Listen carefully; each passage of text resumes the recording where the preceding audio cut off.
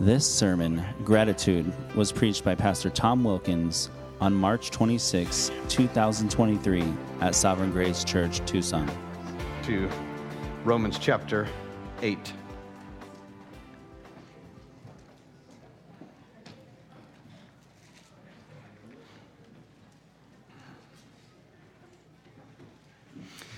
If you're a guest this morning, I have the joy of welcoming you. Also, I'm Tom. I hope I get to meet you.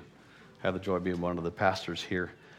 Tim, thank you for leading us in that super awkward moment just a few minutes ago as we moved out to the edge. But I believe it will serve you all, and I believe it will serve our church for the future. This one's not so awkward. We stand to bring honor to God's word. So let's together hear the Lord's word. I'll be reading chapter 8 of Romans, verses 31 through the end of the chapter. Read with me. What then shall we say to these things? If God is for us, who can be against us? He who did not spare his own son, but gave him up for us, how will he not also with him graciously give us all things? Who shall bring any charge against God's elect? It is God who justifies. Who is to condemn? Christ Jesus is the one who died. More than that, who was raised. Who is at the right hand of God, who indeed is interceding for us. Who shall separate us from the love of Christ? Shall tribulation or distress or persecution or famine or nakedness or danger or sword? As it is written, for your sake we are being killed all the day long. We are regarded as sheep to be slaughtered. No, in all these things we are more than conquerors through him who loved us. For I am sure that neither death, nor life, nor angels, nor rulers, nor things present, nor things to come, nor powers, nor height, nor depth, nor anything else in all creation will be able to separate us from the love of God in Christ Jesus, our Lord. You may be seated. Father,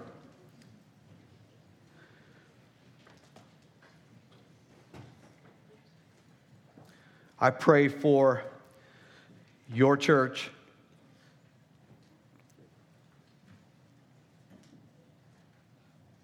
That we would see Jesus high and lifted up again. Because of what he has done for us.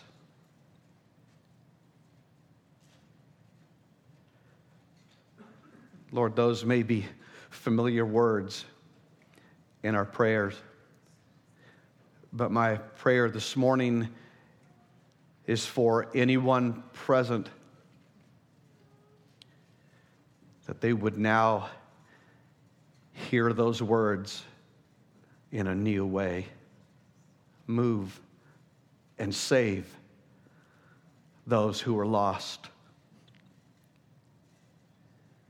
Father, I pray for your church that's gathered, and I pray that every one of us would hear your word, be changed by your word, and be moved to worship you.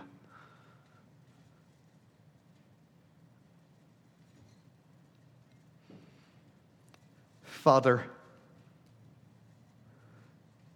amaze us when we hear again that you sent your Son to die for us. And Holy Spirit, make it possible that we see and hear again the good news of Christ. Jesus, we can't thank you enough at the beginning. Thank you And it's in your name. It's in your power. It's in your authority that we pray. Amen.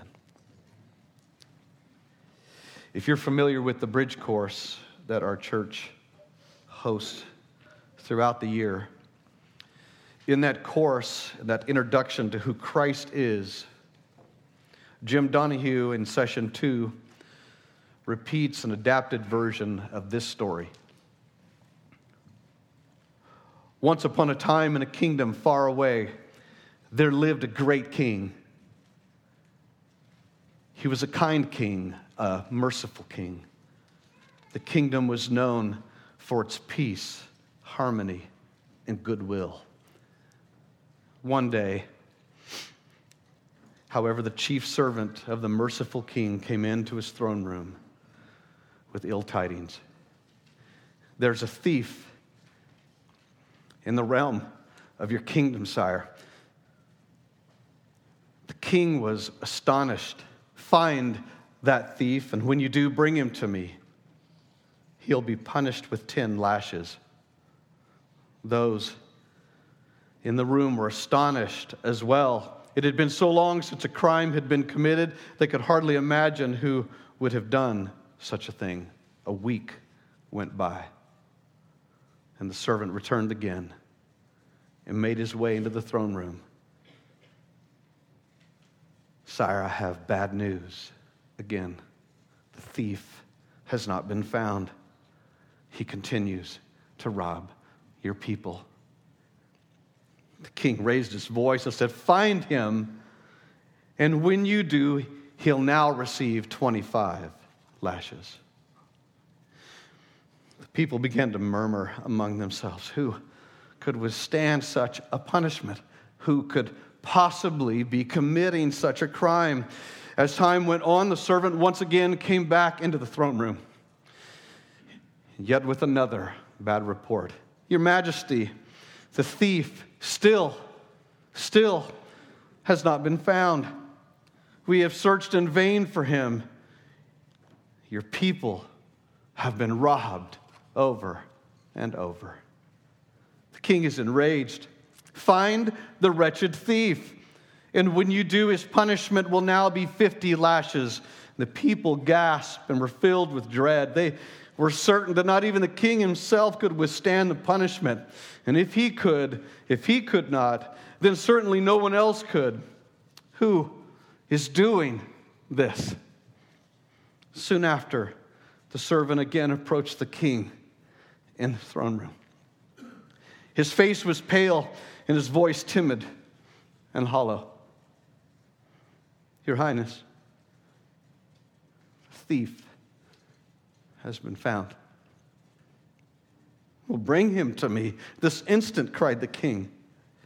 And the crowd that had poured into the throne room slowly parted, revealing the thief, who now stood trembling in the middle of the room in utter shock and dismay. It was the king's aged mother. There she stood, trembling and crying. Her small and frail body was shaking with fear and shame. She was perhaps the very last soul that anyone would have suspected of such a crime. And there stood the king, shocked, deeply wounded. The crowd began to murmur again among themselves. What will the merciful king do? Will he set aside the law and display his love and mercy for forgiving his mother for her crimes? Or will he display his sovereignty and justice by giving her exactly what she deserves? Will he choose mercy? Will he choose justice for his mother? The king raised his hand and quieted the crowd. Bring the whipping post. The crowd was dumbfounded. Would the king truly have his own mother receive such a punishment? Even the king could scarcely survive such a flogging. The frail woman would not last even a few strokes. The woman is tied to the post. Her garment was rent, exposing her back to the whipmaster. Her ribs could be counted for her frailty. Administer the lashes, the king said. And not a sound could be heard as a whip was drawn. But just before the whip was about to unleash its first stroke, the king cried, "Wait." The crowd sighed in utter relief. But the feeling didn't last for long. The king himself stood from his throne. He slowly moved through the crowd. From his head, removed the crown from his head, laying it upon the regal seat. As he began to walk down the stairs toward his mother, he laid aside his royal robe and finely woven tunic. Coming to his mother, he wrapped his enormous body around her, completely enveloping her, shielding her from the whip. He cried out, "Now, administer the lashes."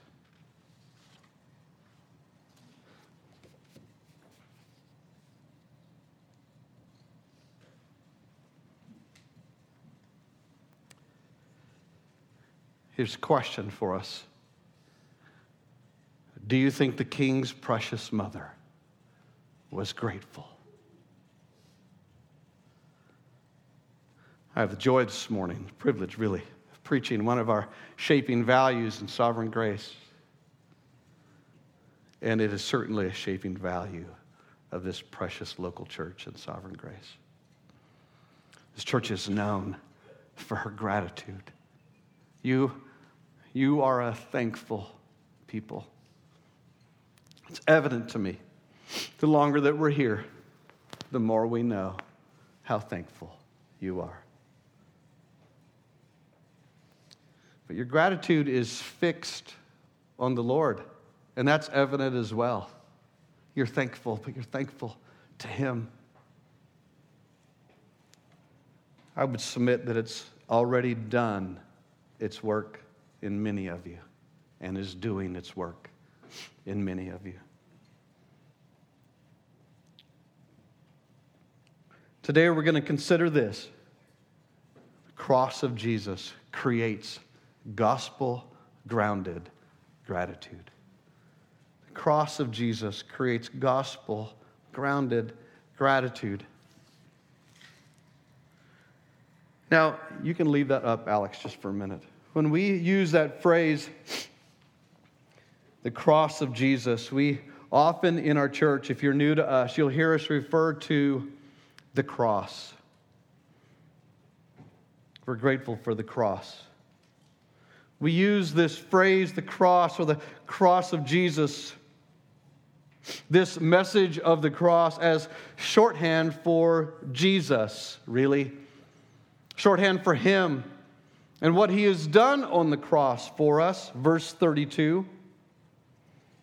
It's also shorthand for not only what He has done on the cross, it includes His resurrection, His ascension, His exaltation in all power and rule over heaven and earth. The cross of Christ, the cross of Jesus. This kind of gratitude that shapes us is a kind of gratitude that finds its source and its reason in the cross. Amen. Let's look at our text together. Let's consider the structure of what I've read. Verses 31 through 35, we have a series of questions and answers. You can look at your Bible. Verses 31 through 35, we have a series of questions and answers. Again and again and again, questions are asked. Again and again and again, the answers are provided. In verses 37 through 39, we have clear and emphatic statement after statement then made. We have questions and answers and then emphatic statements that are made in the second half of the text.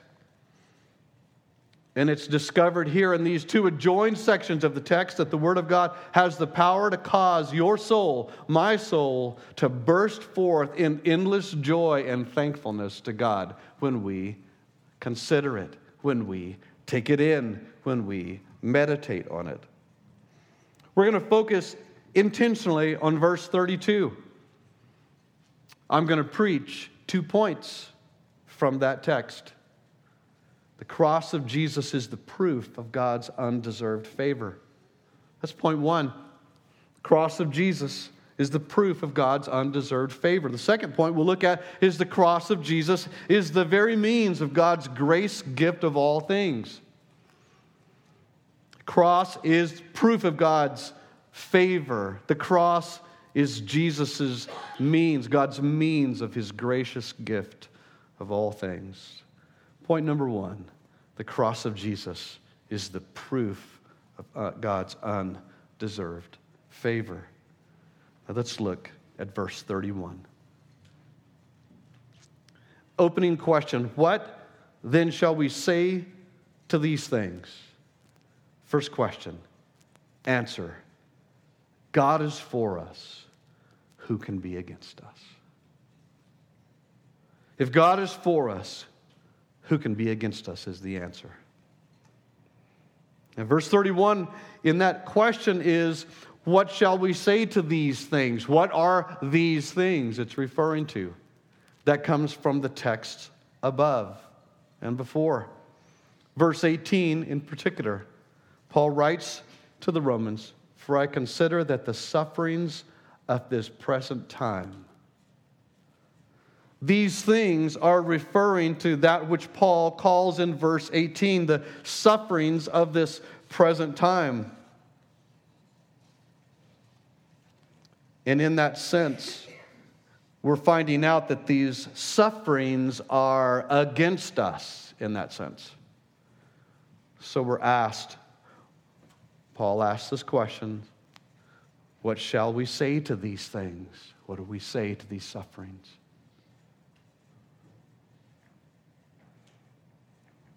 And the answer is another question, statement. God is for us. Who can be against us? He's addressing these sufferings.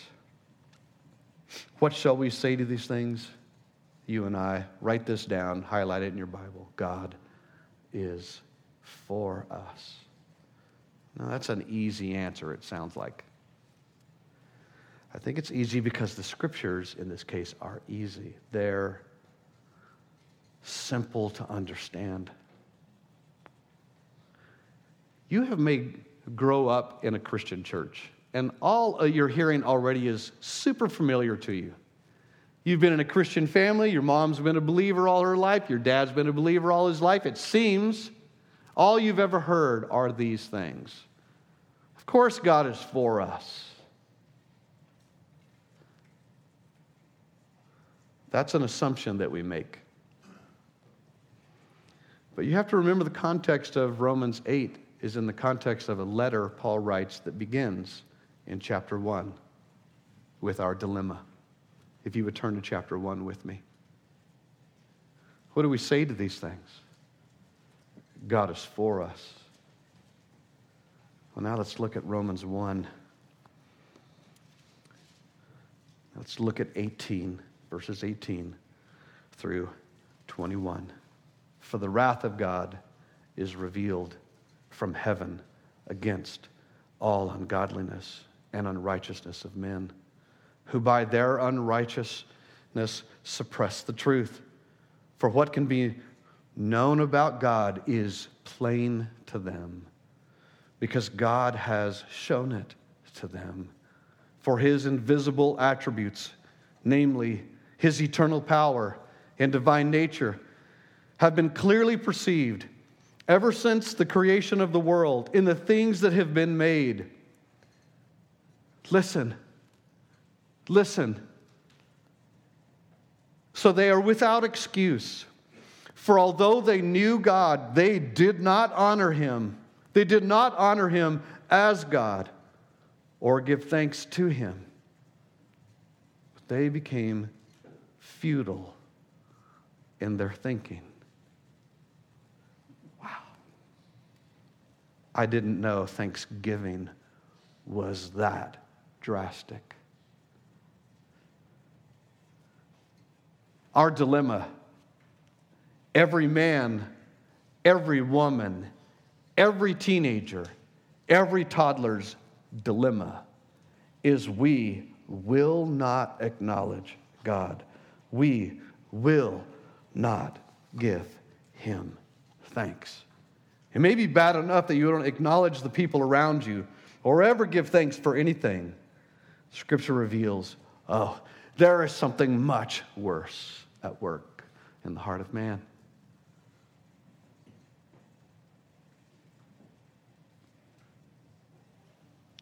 Romans declares an amazing truth.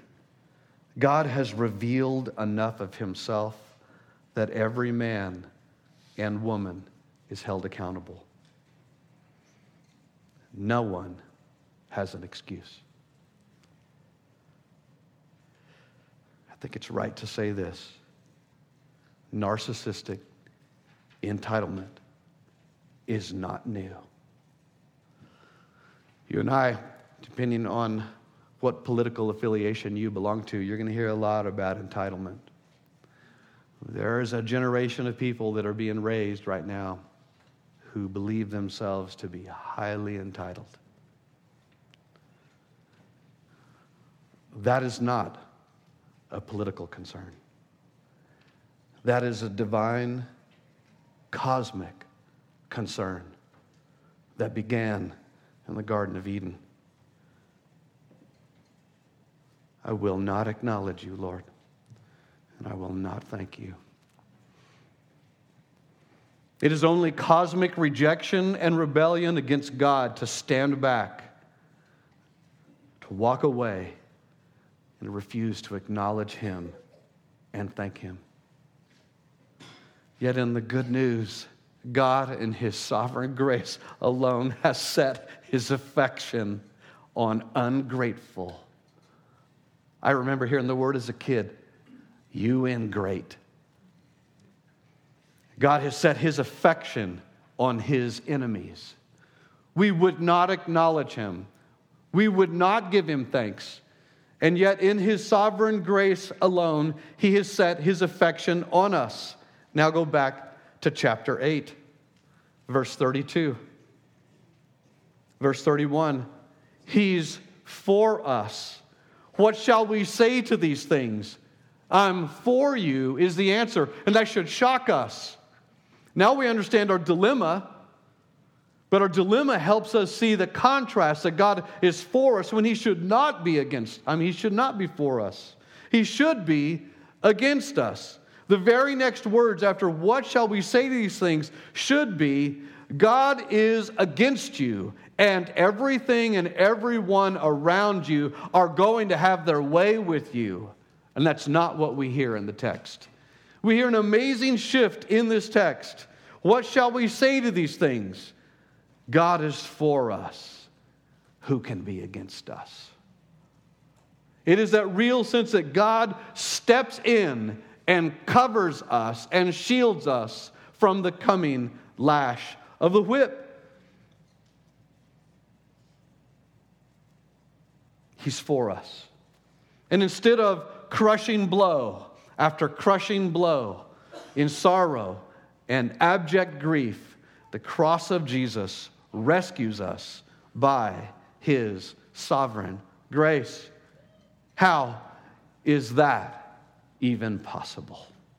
How is it possible that God, the Holy One over all creation, standing in the face of undeserving humanity, shaking their fists at him, well, in that sense acknowledging him, but not acknowledging him as their God, demanding that they be God, and they will never give him thanks. How is it possible that we would receive divine mercy and grace? Verse 32 is the answer. Verse 32 is the proof of God's undeserved favor, the cross of Jesus. Hear it in the words again in Romans 8:32. He who did not spare his own son, but gave him up for us all, how will he not also with him graciously give us all things? Verse 32 is the epicenter of all that surrounds the text in Romans in this section. The cross is the very center of the text. The cross is the way to all the other parts in the text. How is it possible? Verse 32. What happened before? All pointing to verse 32. What's coming after verse 32? All the things were grounded in hope that point back to verse 32. The cross is the lifeblood. It is the wellspring, if we can say, of the proclamation of verse 32. He, that's found in verse 32, he who did not spare his own son.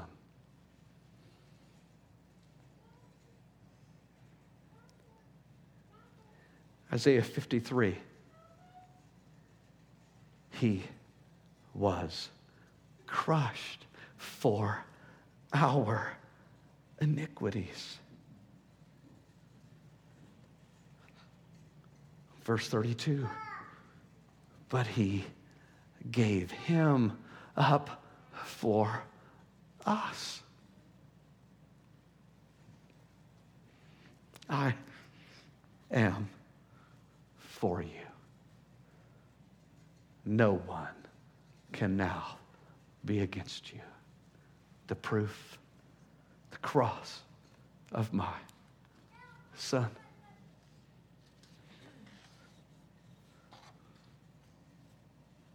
The question, what shall we say to these things? The resounding answer, the cross. You and I, we were already tied to the whipping post. It wasn't coming. Scripture says that we were abiding in the wrath of God. We were already tied there. And that post was mine, and that punishment was mine.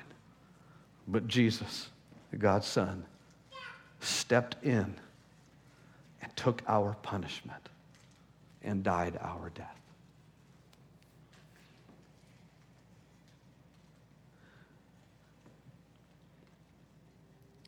There's amazing truth about the way verse 32 is worded. He who did not spare his own son. I used these words just now. The God's own Son stepped in and took our punishment, and he died our death. But the scene is additionally more profound. The Father takes his Son and pulls him into the path of the whip.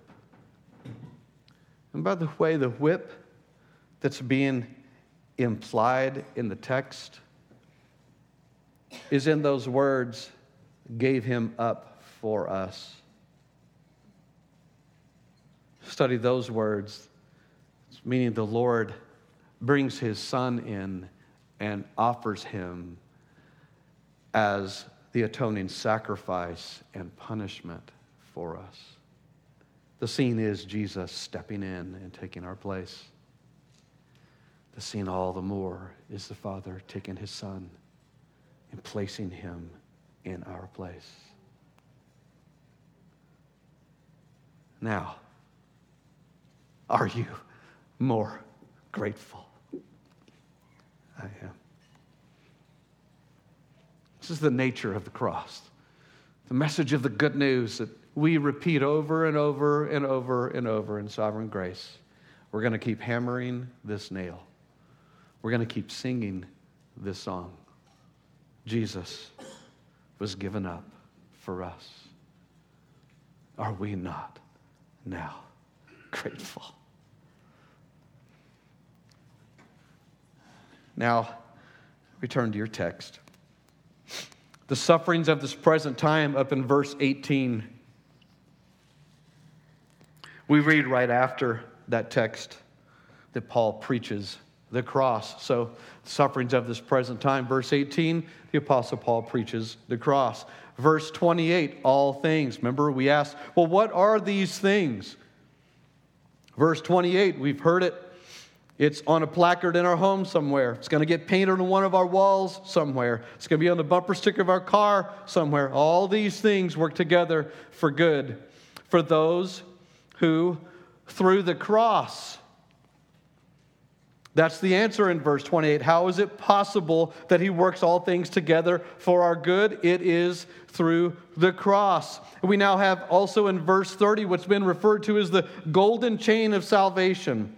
For those who have been predestined, he also called. And those who he called, he also justified.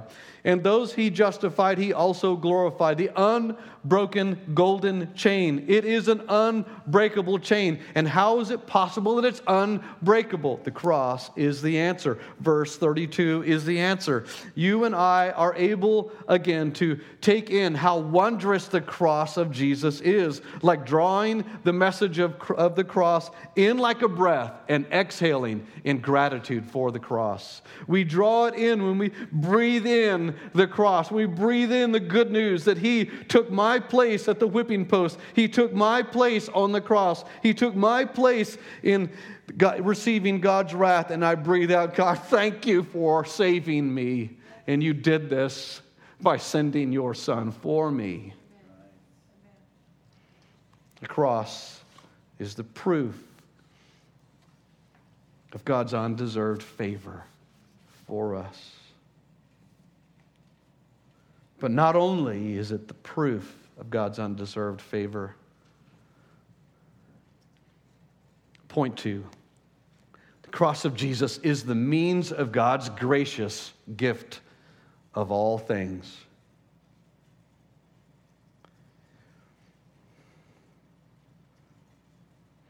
The cross of Jesus is the means. It is how what comes after this is possible.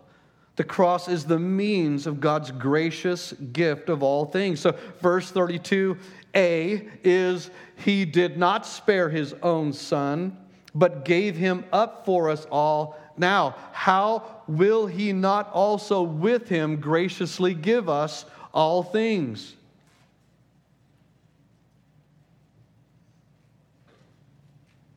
Let's consider these gracious gifts of all things.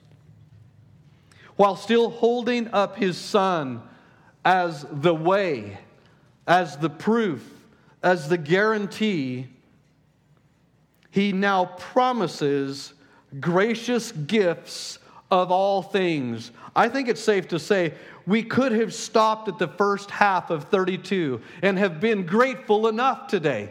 We could have done this. The cross is that glorious. But it goes on. It's shocking what goes on after what he says about the cross. In the cross, by way of the cross, by means of the cross, he now graciously gives us all things. And these gracious gifts of all things are now given as the very things that we need and will need, that are now detailed in the verses that follow, verses 33 through 39. Now, I want to be careful with this. It is all good things. There is no question. Now look, when you and I have read this text, how gracious he would give us all things, and we can imagine all of the good things that we could get. That one's easy for us.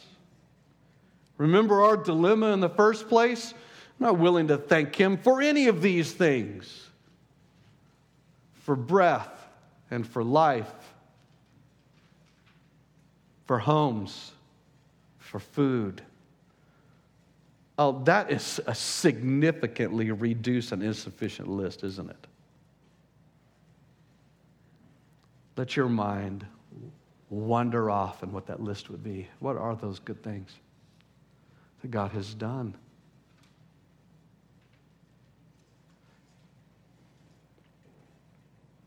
But in particular in this text, and remembering the context of this text, He graciously gives us gifts of all things. And then he begins to address one after another what those gifts are. You know, when you're reading your Bible and you read Paul's literature, Paul loves to periodically, when he's in the middle of saying something, begin to list one thing after another. He'll do that negatively speaking. It's God's will that you not be sexually immoral, that you not be given over to anger, and then the list continues, and then the list ends finally.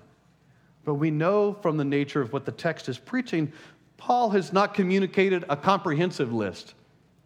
It's not all the things in the list. This is, I think it's safe to say, this is one of Paul's longest lists of things. And it too is still not comprehensive by itemizing. But I think it's safe to say this from the onset before we look at them. It doesn't matter what we need in good things from God to face these things. Every one of these categories is going to provide God's answer and hope for us. Paul goes at length to prove to you and I God has given us gracious gifts of all things. So that when you and I wonder, well, does it include this? We go to the list and we could say, yes, it's there. It's in that category. Now let's look at these things. While he's holding up his son, who has been given for us, he promises these things. He moves from the greater of what he's given. He has given his son. In verse 32, he gave up his son and he gives us good things. From the greater, his son, to the lesser, but still important, good things. These things to you and I. And by the way, remembering these are things undeserved.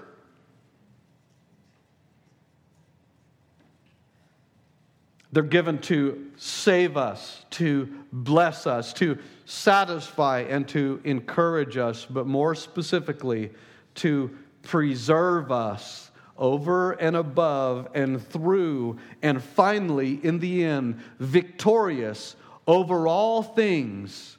Victorious over all things stated in this section. Let's go real quick to one that is always, no, that's an overstatement. I don't want to do that. I'm doing a lot of always, so just let me back out of that for a minute. How many times have I heard a boxer or some athlete say, verse 37, in all things, I'm more than a conqueror in Christ who loved me. And then we turn right around and we watch him get flattened on the mat. What happened, bro? I thought you were a conqueror in all things through Christ, that big cross that's on your belt. That's my cynical attitude when I watch some sports. Or when they've been victorious. We're like, yes, all things, including that. We have so misunderstood what this text is saying.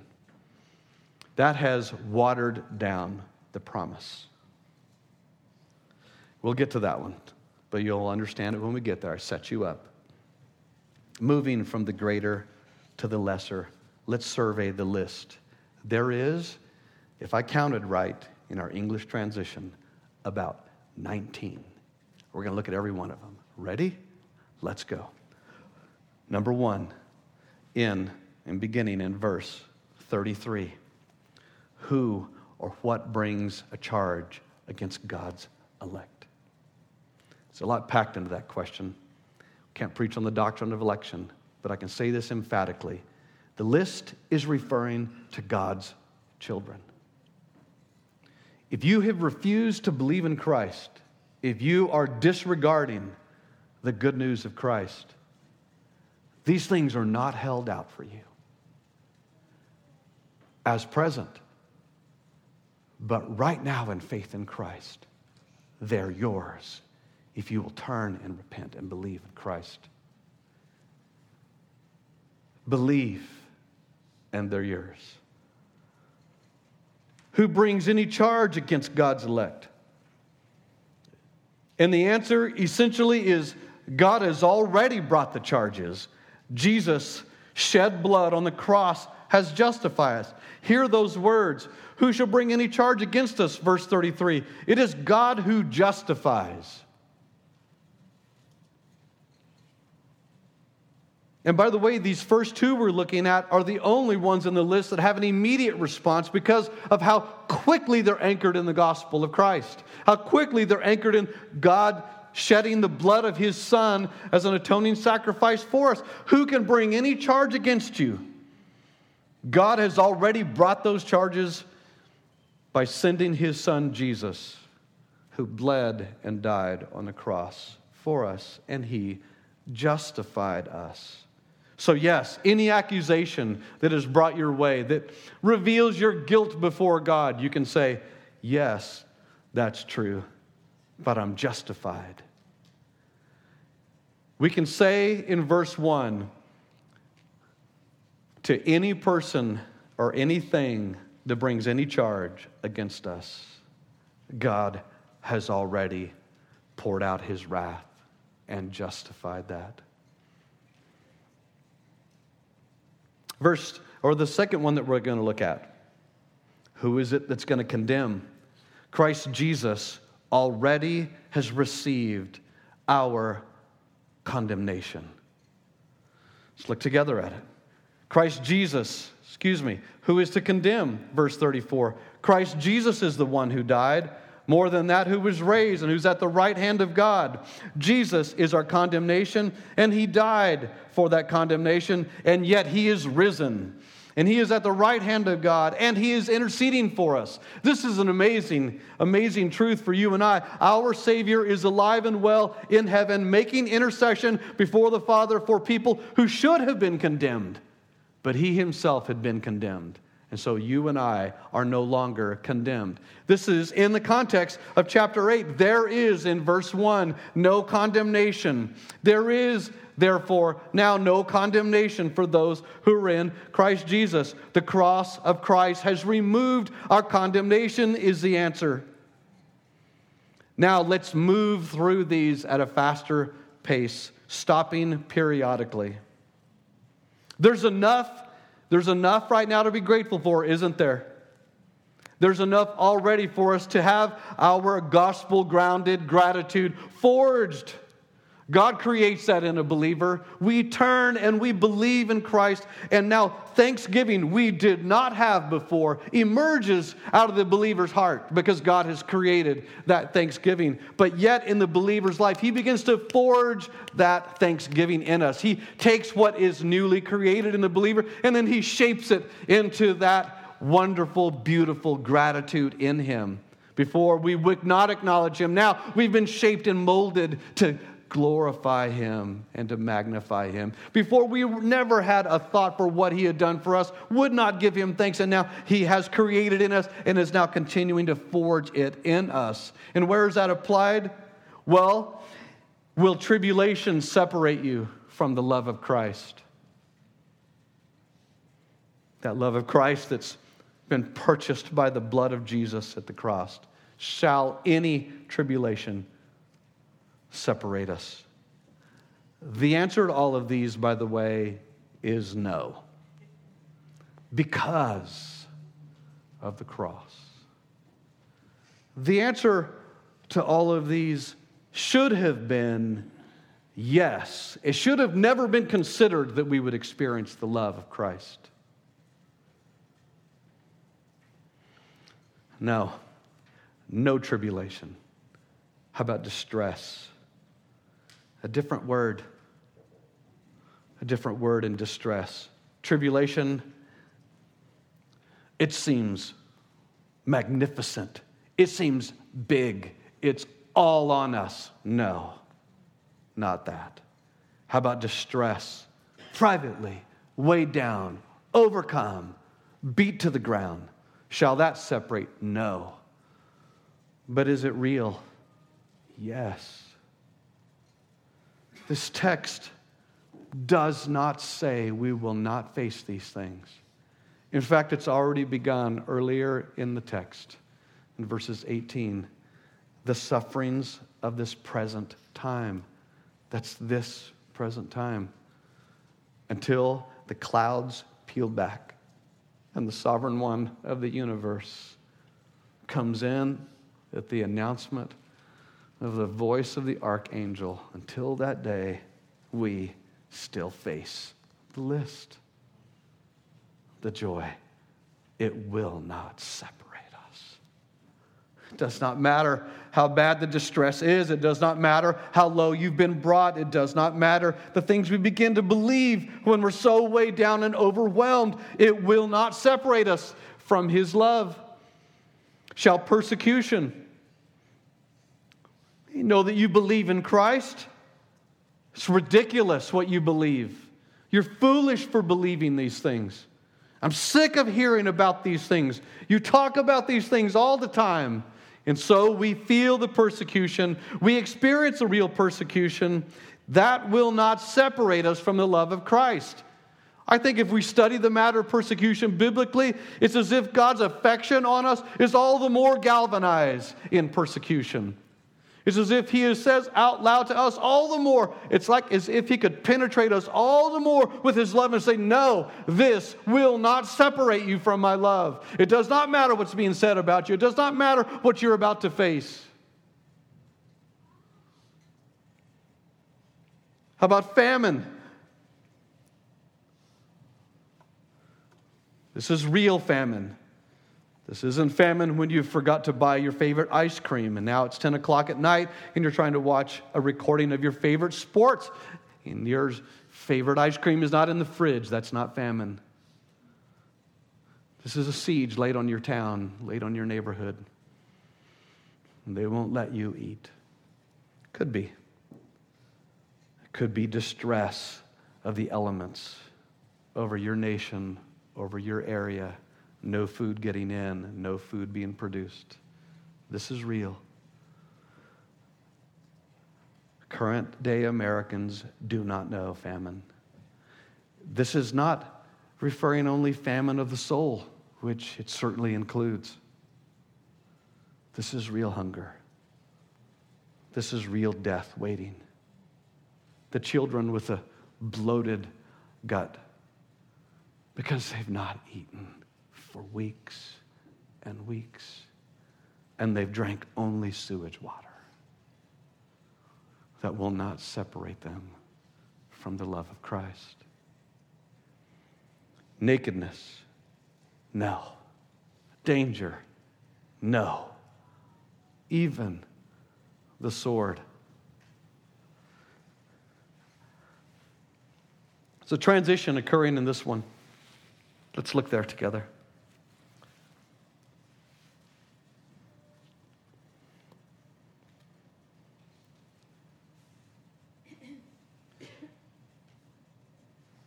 Who shall separate us from the love of Christ?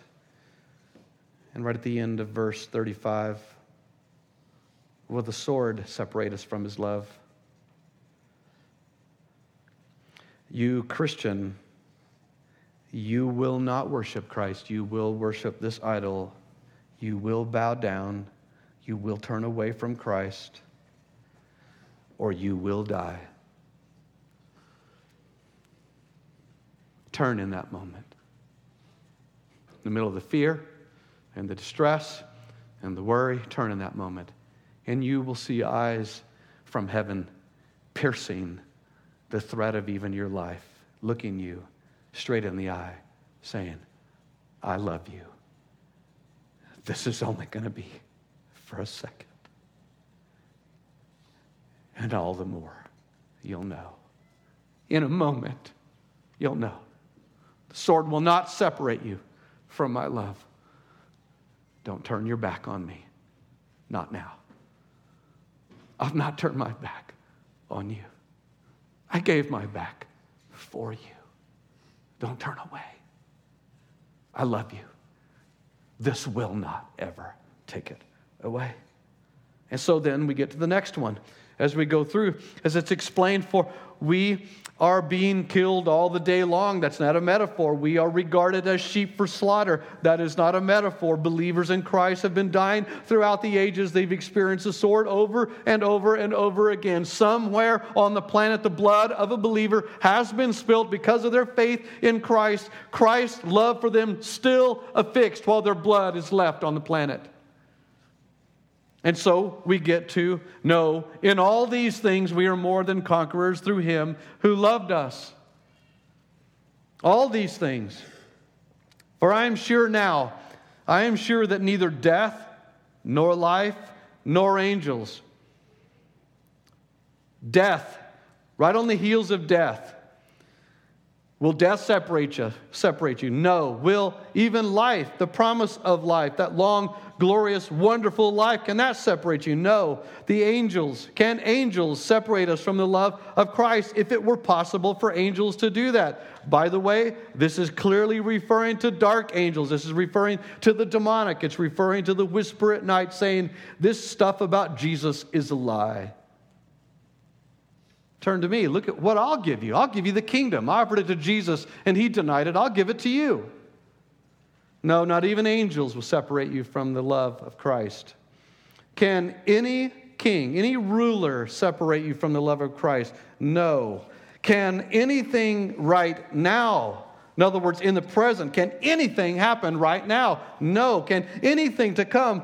No. Nothing tomorrow will separate us. And then he goes on, can any power?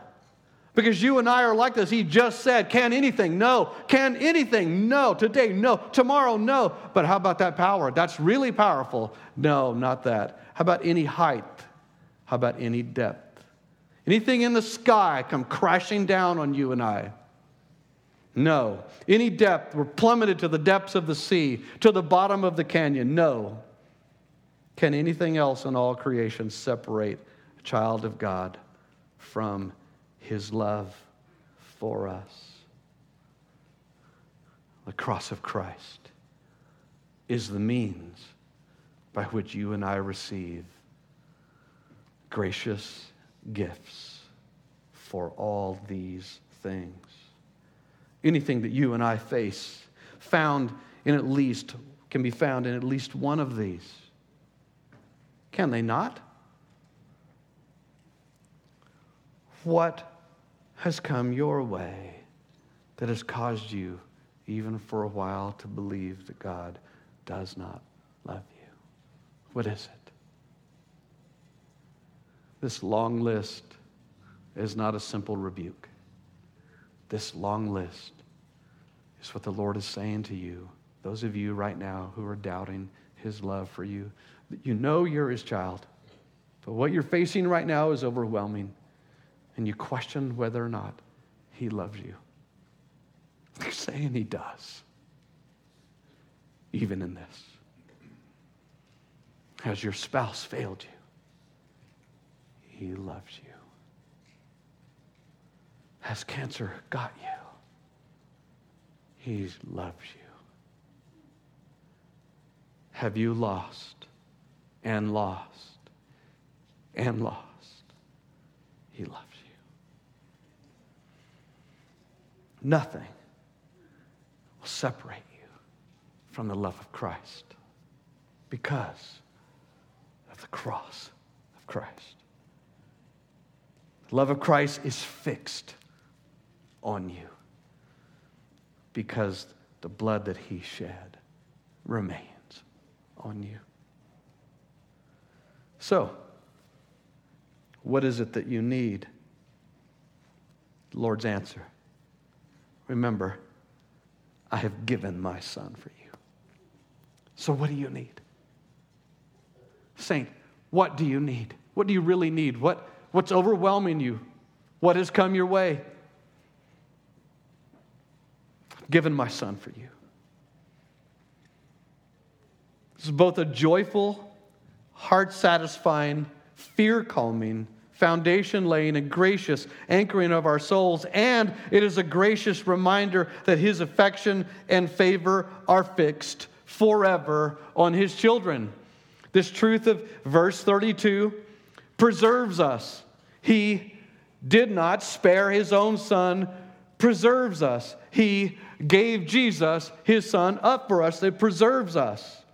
The cross of Jesus creates within us that gospel-grounded gratitude. Where is that gratitude going to come from? It's going to come from this. It's going to come from the cross of Christ. I did not have this before Christ. I now have this in Christ. That gratitude, that thankfulness. It was not there before. Oh, I could thank the guy at the store for his help. I could thank my mom and dad for this or for that. Boy, whenever I thought of the Lord, there was no way I was going to give him thanks. That brought accountability. But now, because he has given his son for me, something resides in me that is new. That is thankfulness. That is honoring gratitude. That is gospel-grounded gratitude. He is forging thankfulness to him into our hearts once and for all in a place where there was never any thankfulness. Now, let's close. The cross of Jesus is definitely the proof of God's favor, that it is ours forever, and that his favor is undeserved. The cross of Jesus, it is the very means by which all of this was even possible in the first place. So let it have its way in you, is also the claim and call of the text. This is not just recounting of it. It's because you and I forgot this.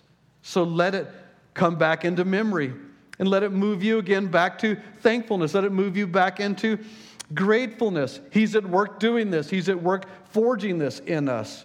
But he's also at work calling us to this gratitude. Today you may feel deep thankfulness again from what we've just looked at. That would be your Heavenly Father, the presence of the Holy Spirit revealing the majesty of Jesus through his word, reminding you of his great sacrifice at Calvary. But what about tomorrow? What are you and I going to do tomorrow? Where will our thankfulness and our gratitude be tomorrow? Will you and I remember tomorrow to honor and thank God? What will we do then? We'll do this. Go again to the cross. Go again to the gospel. Read it afresh. Go again to the epistles. Read them again. Go again and again to the Word. And let the Word remind you of the mercy of God revealed at the cross. And you'll find that which he's forged, he's forging again. May we, and Rick, you can come up. The band can come up. I don't mean only you.